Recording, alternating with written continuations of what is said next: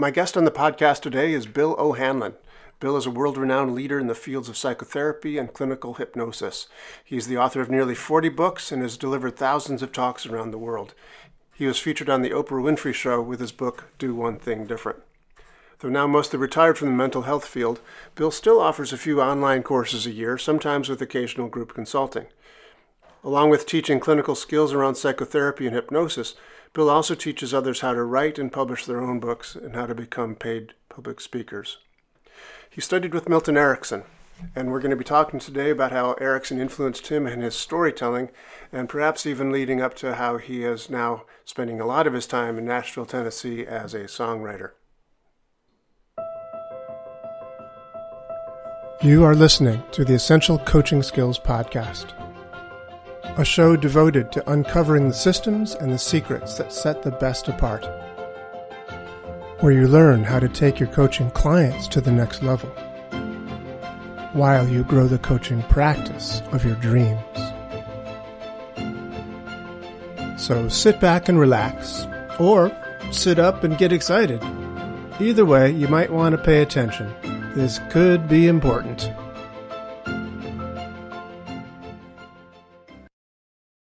Very cool, very honored to have Bill O'Hanlon here. Bill is one of my favorite authors about Ericksonian stuff. He has in the background, when you see the picture of Bill, several of the books that I have enjoyed very much, but Taproots really stood out for me as one of the seminal books that sort of kind of put it all together for me. I've been studying what I could of Ericksonian hypnosis over the years from various people and other books that I've gotten. When I got to Taproots, it kind of like just put it all together for me. So, that's why I wrote it to a certain extent, because, I studied with Dr. Erickson when I was in graduate school. I couldn't afford to pay him, so I was his gardener. I was his work study student.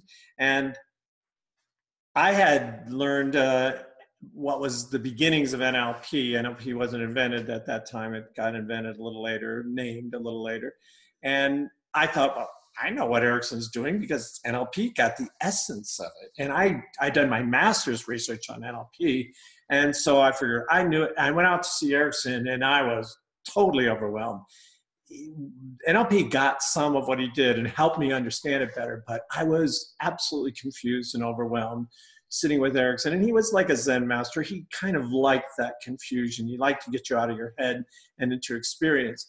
And I was so frustrated trying to understand it that it took me about 5 or 6 years of just absolutely, like you, I think, obsessively getting anything I could about Erickson, going to workshops, reading books, listening to audio tapes.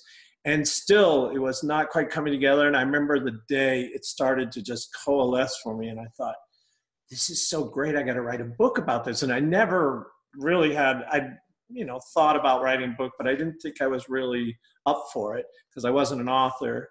And that book was really the bringing together of all those years of obsessive studying of Erickson, trying to make him a little more sensible, because I didn't want to lose the mystery of Erickson. He was great for that, but I did want to make it a little more accessible because I was really, like you, really excited about sharing with the world what this guy did. And everybody saw him as this sort of confusing, idiosyncratic, one-off guy. No one else could do what he did. But I think you and I have both given the lie to that you can teach other people some of this stuff. Not everything. Erickson was his unique weirdness and genius that will never be reproduced by anybody, but you can get a lot of pieces of it. In that book, I tried to put in as many pieces as I could figure out. Well, I'm grateful that you did that. And it's funny for me to hear you say, because I'm not an author, because you have now written how many books? 18 or something?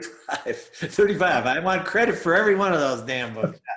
35 books. Stop me before I write again. I've actually stopped for a few years because I'm focusing on another thing we have in common, which is music and songwriting. So I'm focusing on that rather than writing. I have to restrain myself. I have 5 books outlined on my computer. It's like, don't write. Well, hopefully you'll get to those as well so that the rest of the world can have them.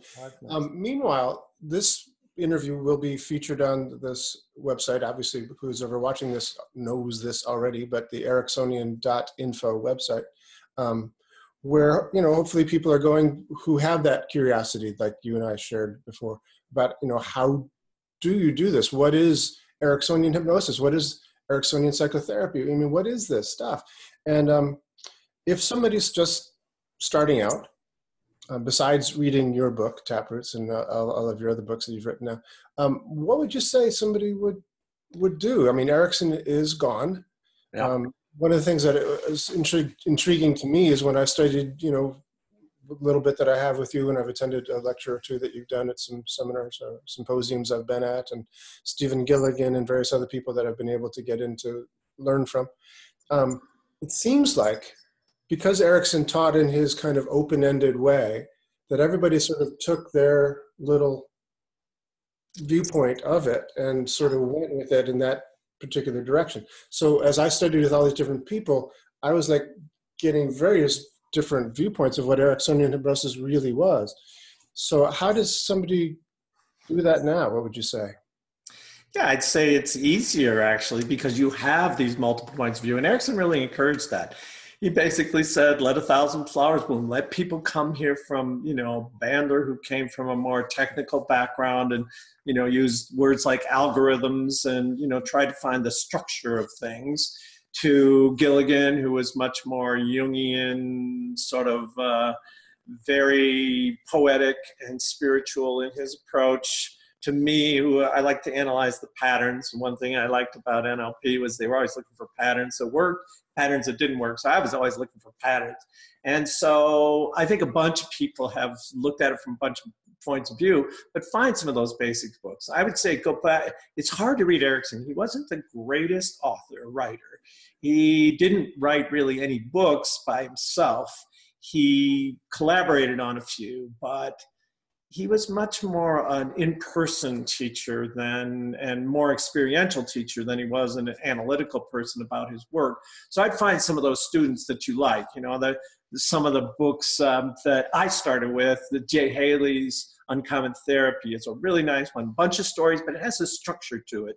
And again, he came at it from a developmental point of view, a family development, life cycle development thing, and then fit all of Erickson's work within that model, although I don't think how Erickson thought, but maybe I'm wrong. And then the next book I really like to tell people to read is My Voice Will Go With You, which has a bunch of stories of Erickson. You know, you and I, again, this is one of our three commonalities. We love this Ericksonian stuff, we love music, and we love stories. And so stories to me were the prime way of getting into Erickson. He was such a good storyteller. I mean, I came from a family, as you probably did, because we're from the Irish tradition, of some storytellers. But I'd never met a storyteller like Erickson before. He used stories to change people, and once he started a story, you could not stop it. It was amazing. He was, by the end of his life, by the time I knew him in the 70s and in his 70s, he was very slow. And he would tell these long, drawn-out stories. But I was on the edge of my seat. Sorry, I've got a phone call coming in. Forgot to turn off my phone ringer. And so I think stories are a great way to get into Erickson.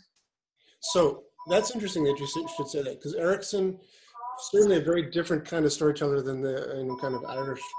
Yeah, and that's, charming, entertaining sort of style, and with a little twinkle in the eye. He had a little of that, but his were therapeutic stories, teaching stories in a lot of ways. So I think it's a different tradition of storytelling, although he had some shaggy dog stories and some jokes he would tell.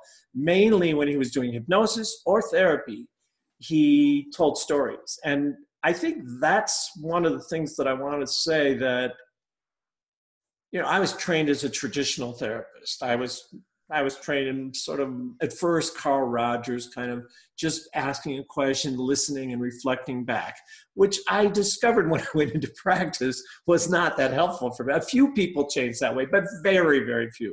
They mostly came back every week because they liked the warm, fuzzy feeling, but they really weren't changing out there. So I was casting about, and I came across Bandler Grinder and Erickson, and those were a little more active approaches, and I really liked that. What kind of blew my mind about Erickson, it took me a few years to get this, is that he didn't have a model of what was healthy or not healthy.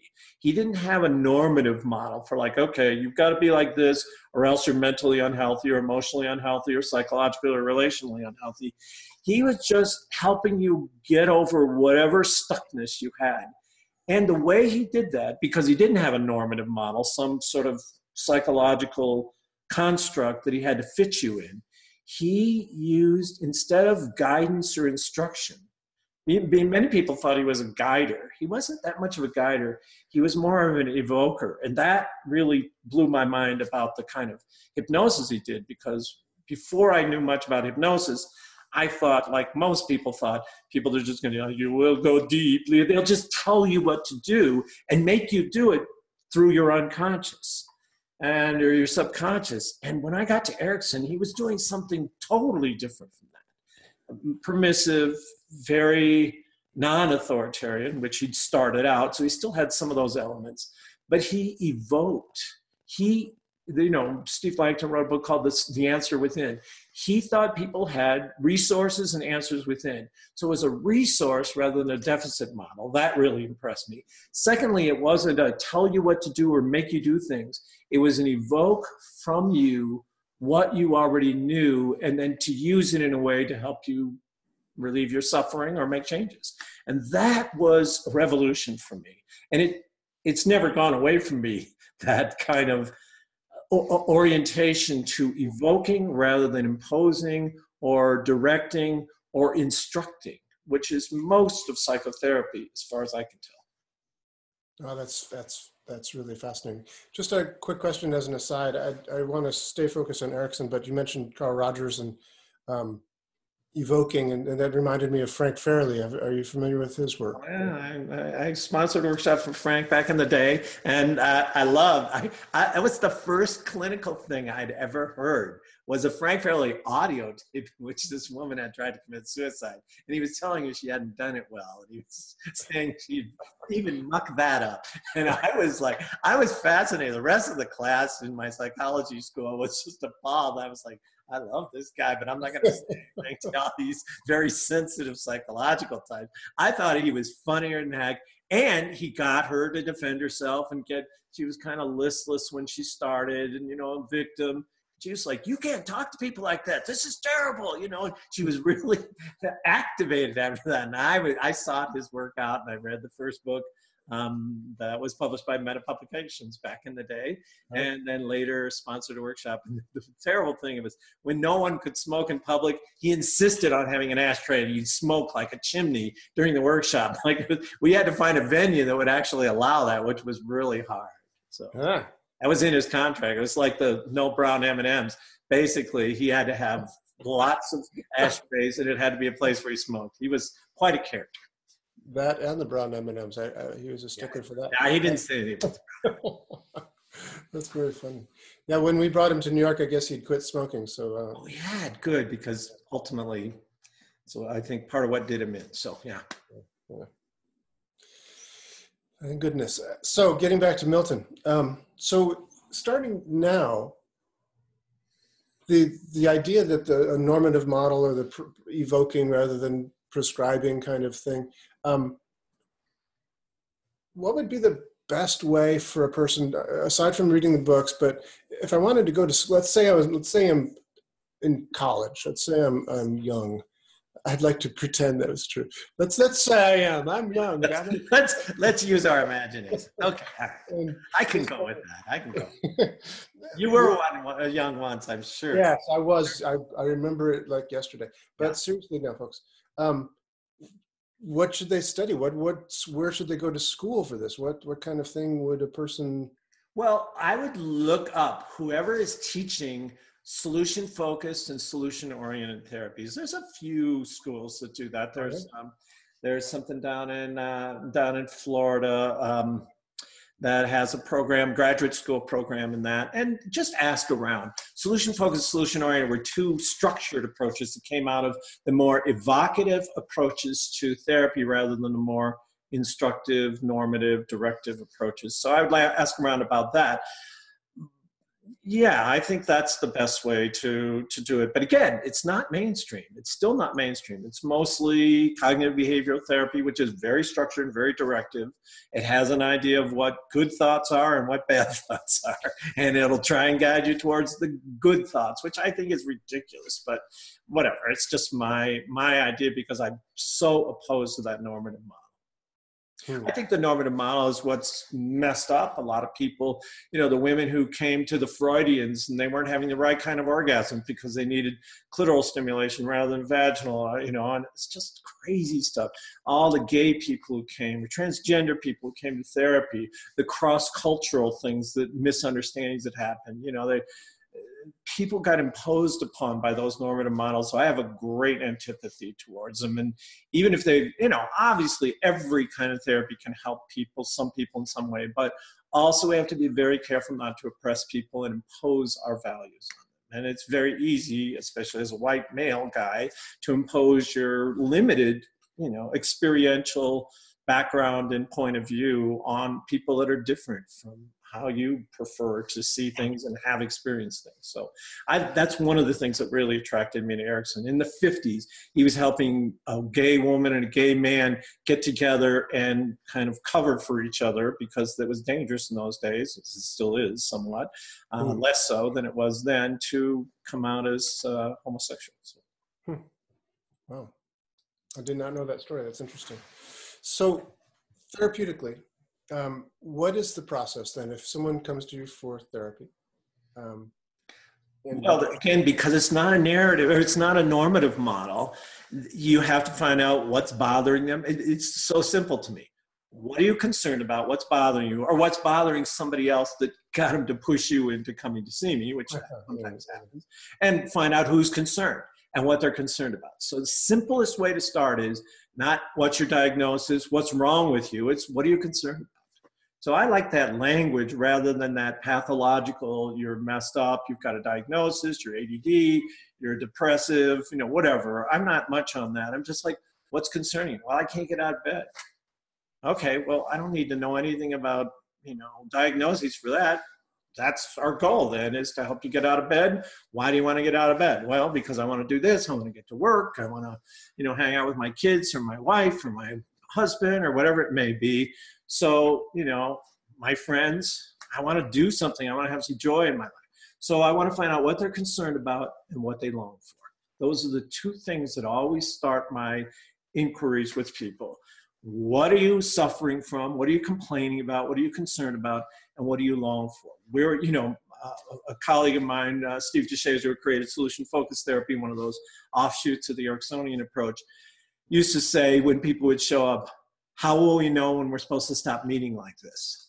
Which is a kind of a fun way of saying, how will we know when it's over? And so almost always I shift as soon as I can to the future and where they want to be.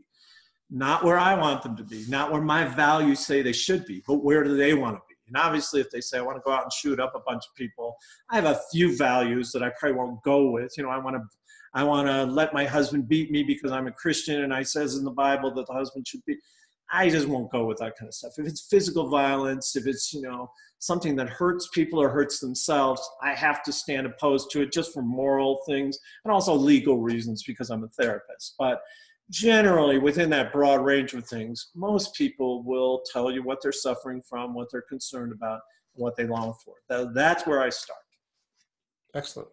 Excellent.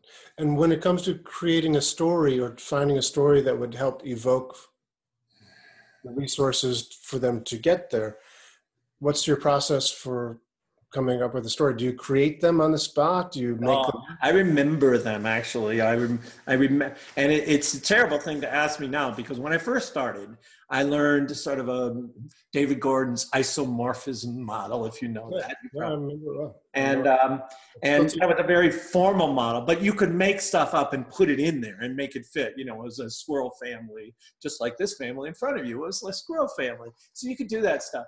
I couldn't remember all those stories. I would feel a lot of pressure to make them up. And I learned those models. So what I'm telling you is probably not that helpful for people listening, but I learned a bunch of models of telling stories that were helpful to people. That is, that paralleled their situation in some way. That's the isomorphism, and sorry to use a terrible word that he used, but I loved that when I first learned it. And then I just learned to tell the structure of stories. I learned the structure of helpful stories, therapeutic stories, if you will. And then I just found a bunch in my own experience from people I knew, maybe movies I'd watched. It wasn't that they always had to happen to me, or maybe I saw something in a newspaper or magazine article. But usually it's something that I went through myself, because those were the easiest to remember. And I had a bunch of details of those stories. So I could use them both with the hypnotic, which is typically a longer storytelling and a slower storytelling style, or the one that I'm using now, which is a little hyper. I tend to be a little hyper, that storytelling style. And I just found I had thousands of stories. Before, I had no idea how to tell a story, and I didn't think I had any stories. Which, when I teach people storytelling, they go, "Wow, you have 1,000 stories. I don't have any." You go, "Yeah, you actually do." If you go to lunch and a friend said, "What did you do yesterday?" You tell them a story. I went to this store, and this, clerk was rude to me, and, I got so mad, I walked out of there and I didn't buy this thing. That's a story. And people just don't think of them as stories, because they think of stories as those things they hear great storytellers tell. And so I think I just learned I had millions, thousands of stories. I don't know, a million, but I have thousands of stories, and they come up by association for me. When someone talks about something, I go, "Oh, that reminds me of a story," basically. It's just how I start typically. Or I just tell the story. Do you tell Erickson's stories? Oh, yeah. Tell Erickson's stories sometimes, tell my own, tell some of my clients' stories, obviously with disguised details. And so you can't tell who it's about, but I tell those kind of stories all the time. Erickson's stories are so great because they're so dramatic. He was such a dramatic person. And I'm not quite as dramatic as he was. And he had almost no social limitations. That is, he didn't care if he upset people, if people got pissed off at him. He didn't care if people were anxious during the process. And I'm a little more socially appropriate than he was. I'm a little more caretaking. I'm a little more want people to like me than he was. He didn't care if people liked him. He cared. He didn't want to hurt him, but he cared if he got a result. He didn't care what they thought about him. As, I saw a book one time, "What you think about me is none of my business." And that was certainly Erickson's. Yes, Terry Cole Whitaker. That's right. Boy, you still got a couple of brain cells up there. You know what? I never actually read that book, but I love the title. I didn't either. That was funny that you say that. I never did either. But the title was worth the whole. I've written this book called "Do One Thing Different." I've had 1,000 people tell me I never read the book, but I got the point when I heard the title. It's like that. I never read that book either, but the title really stuck with me. But by the way, that is a great book. Your book. Oh, is it? Yeah, it's a great book. Oh, that's the one that got you on Oprah, isn't it? Yeah, that's the one that got me on Oprah. You're talking about "Do One Thing Different." You did read that, okay? I did read that one. Most people just saw the cover, so as long as they bought it, that was okay with me. No, just joking. I want to read it. Yes, indeed. Quick question: when it comes to the idea of Erickson telling these stories, did he tell the same stories over and over again? Did he repeat his stories? Milton? Just a second, hold on. Oh, that's you leaving me a voicemail. Look at that. I called you somehow. Siri must have called you. Sorry. That's It's Siri. that Doug and Siri said call it. That's it. Sorry, ask that question. Yes. Did Erickson tell the same story over and over again? Did he repeat his stories? I don't think so. Not that I remember. I spent a fair amount of time with him. I worked with him for about a year, 1977. And I don't think he told the same story ever twice. But no. I read later things where I'd heard him tell that story, and in a slightly different way. So I'm sure he repeated himself at times, but not with me. I didn't spend thousands of hours with him as some people did. I spent 50, 100, I don't know. I worked in his garden, so some of the time he was with me and some of the time I was just working. So, but I spent time in his office, and I don't remember him ever repeating a story. And sometimes I had stories that never were in any of the books, and I really loved that. I would try and remember, because he told many, many stories when I was with him, a lot of stories. I wish I could remember them all. I probably can't. Yeah, probably. Well, it's really really fascinating to me. With my background, I came from a musical background. I didn't study psychology from the get-go. I came to it from a very different background. I started learning NLP from first Tony Robbins and then Richard Bandler and then Robert Dilts and various other people. And the more that I studied NLP, the more it seemed to be like the people who were really good at it could also do Ericksonian hypnosis. Yeah. And so it sort of led me to it from that way. And unfortunately, he'd already passed on by the time I had, gotten around to that level. So I never met the man. I met his wife. I stopped by the house one time and she was very gracious.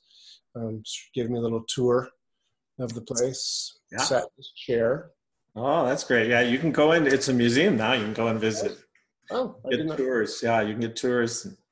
It's official, and you can see where I worked in his backyard. Yeah, I was going to say as a gardener. Yeah, I saw your garden. Yeah, that's right. Very you can nice. see the bougainvillea bushes that I trimmed, and some other stuff that I did back there. Very impressive. I have a picture by the tree in the back. Yeah, the tree is now dead, and they cut a bunch of the branches off, but it was a big Palo Verde tree. It was really nice during its heyday. It's too bad. Yeah.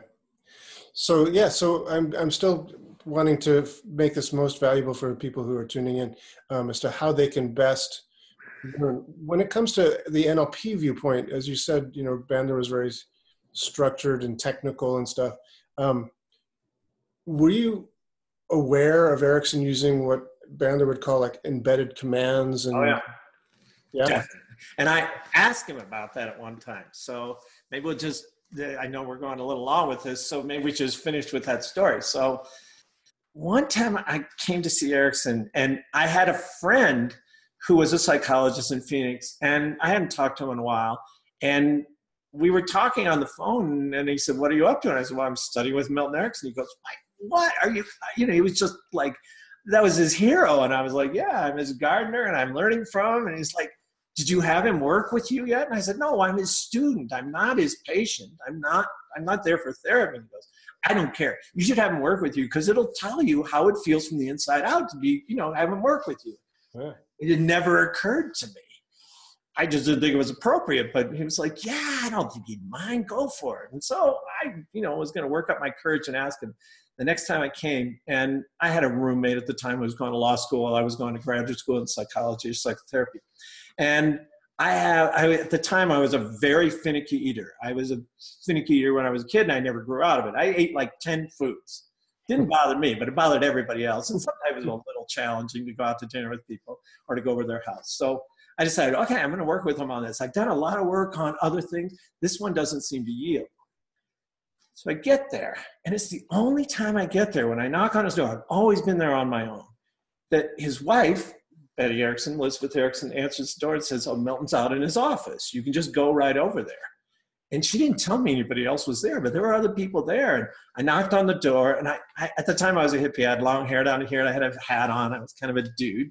And I walk in, and there's one guy hypnotizing another guy in Dr. Erickson's office. I come in the middle of it, and I'm looking at I'm like, I was right on time. And I was totally discombobulated. So talking about the confusion technique, I was just like thrown. And Erickson said, "Come in," and I opened the door and I see this scene, and he looks up at me and he says, kind of harshly, he says, "Take off that hat, sit on that chair, put it underneath the chair." And I did, I was very compliant. And then the guy was still trying to hypnotize the other guy. And maybe 2 minutes into it, Erickson said, "All right, that's enough."